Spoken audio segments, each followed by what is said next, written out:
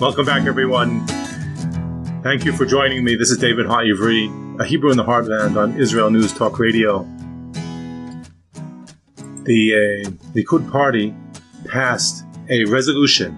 The Central Committee of the Likud Party passed a resolution recognizing Israel's rights in Judea and Samaria, which is a very significant move for a central right, a mainstream Israeli political party that is the ruling party in Israel for the past many years. Benjamin Netanyahu is the leader of this party. And on Sunday, they had a conference and they voted regarding their position, the Central Committee's position for Judea and Samaria for Israel. And we have the opportunity to speak with Gidon Ariel, who is a regular guest on the show. He is also a member of the Likud Central Committee. So we're going to get Gidon on in just a moment, and he will be reporting from the Central Committee of the Likud that took place just the other day regarding the future of this region for the nation of Israel.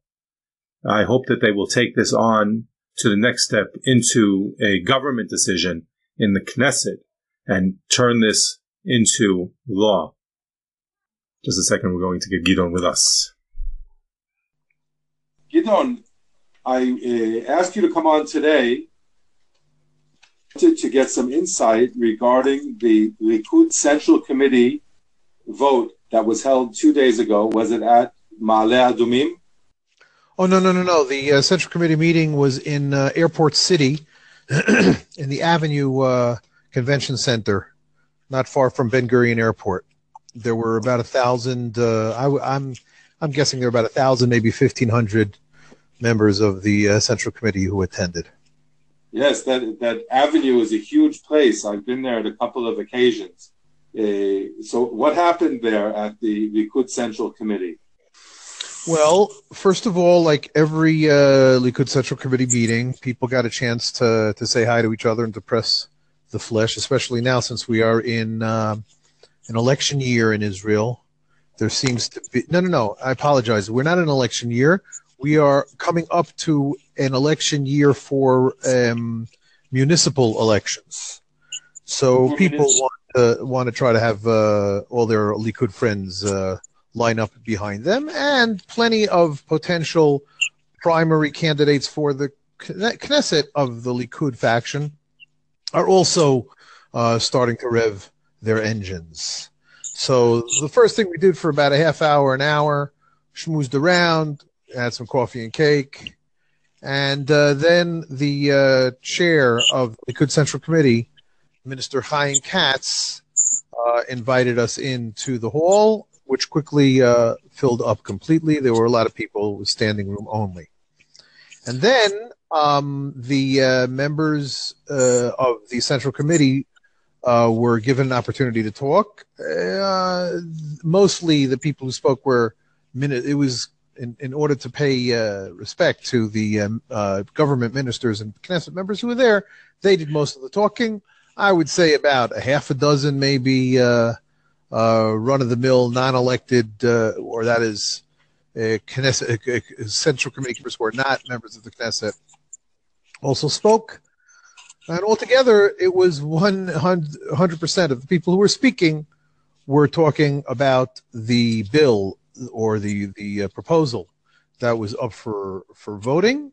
And in fact, afterwards, when we voted on it, it was 100% unanimous that it passed. So it passed 100% in the Likud party. I want to ask you in the Likud Central Committee. Pardon me for being a stickler. No, that's really important. I appreciate that because many of our listeners might not be familiar with the structure of the Israeli political system and of the Likud party, and you might be surprised. Some people might not even be aware of where the Likud party stands on the political scope. Yes.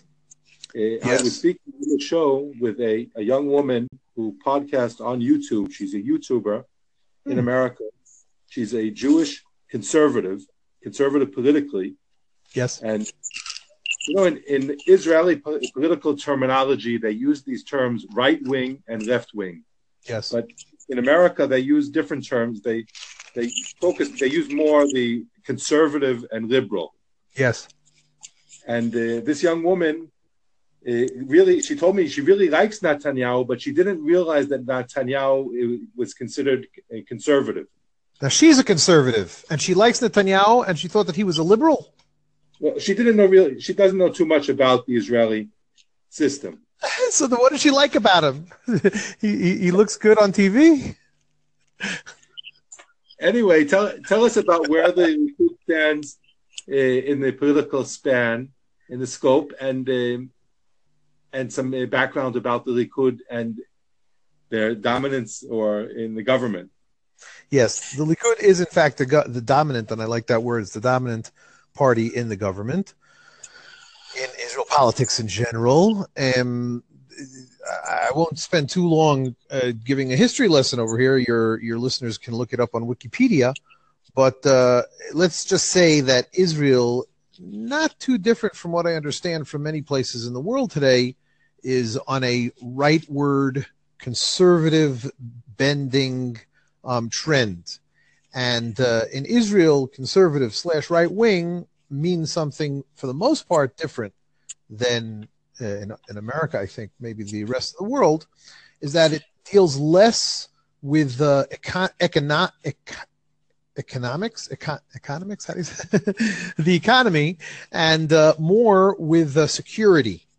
In Israel, the big issue, of course, is security, and how we can solve the security conundrum that we are in and have been ever since our state was founded 70 years ago, and even before that. And that is that we have Muslim Arab enemies surrounding us, both locally, to our north, east, and south. To our west is the Mediterranean Sea, and extremely close to that would be the Palestinians, who are stuck in the West Bank, which is east of Israel proper, Israel pre-1967, and it's a big issue. The Likud is center right. When I say that, it means it's not left, which means that we should just get rid of the West Bank, withdraw from everything, whatever the Arabs want, let's give it to them. Let's just have peace and quiet, for God's sakes. That is the caricaturistic way of looking at the left wing, while the right wing, if I may try to be a little drawing a character, they say, we don't care about the Arabs at all. Let's just make sure that we have all of the land of Israel, and whatever we got is ours, and who cares? Both of those ways of describing it are very shallow, and I think that is what the center is in Israel. In other words, people don't really care about this too much because they're more interested in economics, in the economy. They just want to make sure that they have some food to put on the table for their family and to watch something on their HD TV. So, so we, as right-wingers in Israel, see things a little bit more complex, especially you and I, who recognize that the Palestinians are individuals, and you can't just say we're going to do something, and who cares about them? No, we care about them. Especially we care about the people who want to live with us, who want to live in peace with us. But on the other hand, the idea of giving up any land that was conquered, liberated in 1967, I think I might be speaking in your name as well to say I don't really know the difference between 1967 and 1948. It was one long independence war that Israel won its independence from its enemies around it. We rebuffed them, and just like we have created a shining diamond in the desert in pre-1967 Israel, similarly in Judea and Samaria, we are growing things tremendously there, technologically, humanistically. I know that some of your listeners, maybe not your listeners, might be surprised to hear that what's going on in the West Bank is, in my opinion, is a humanitarian success, in spite of the problems that we have, in spite of the terrorists that emanate from the West Bank, from Judea and Samaria. Anyway, the Likud party is trying to attract the center voter, the centrist voter, the ones who haven't visited Judea and Samaria, who don't really know too much about it, but they like a strong government, a strong nationalist government, or they're willing to have a nationalist government. And of course, the right-wingers who believe that the land of Israel belongs to us, and if we do not have a hard line on holding on to those territories, then it will only be bad for Israel. And the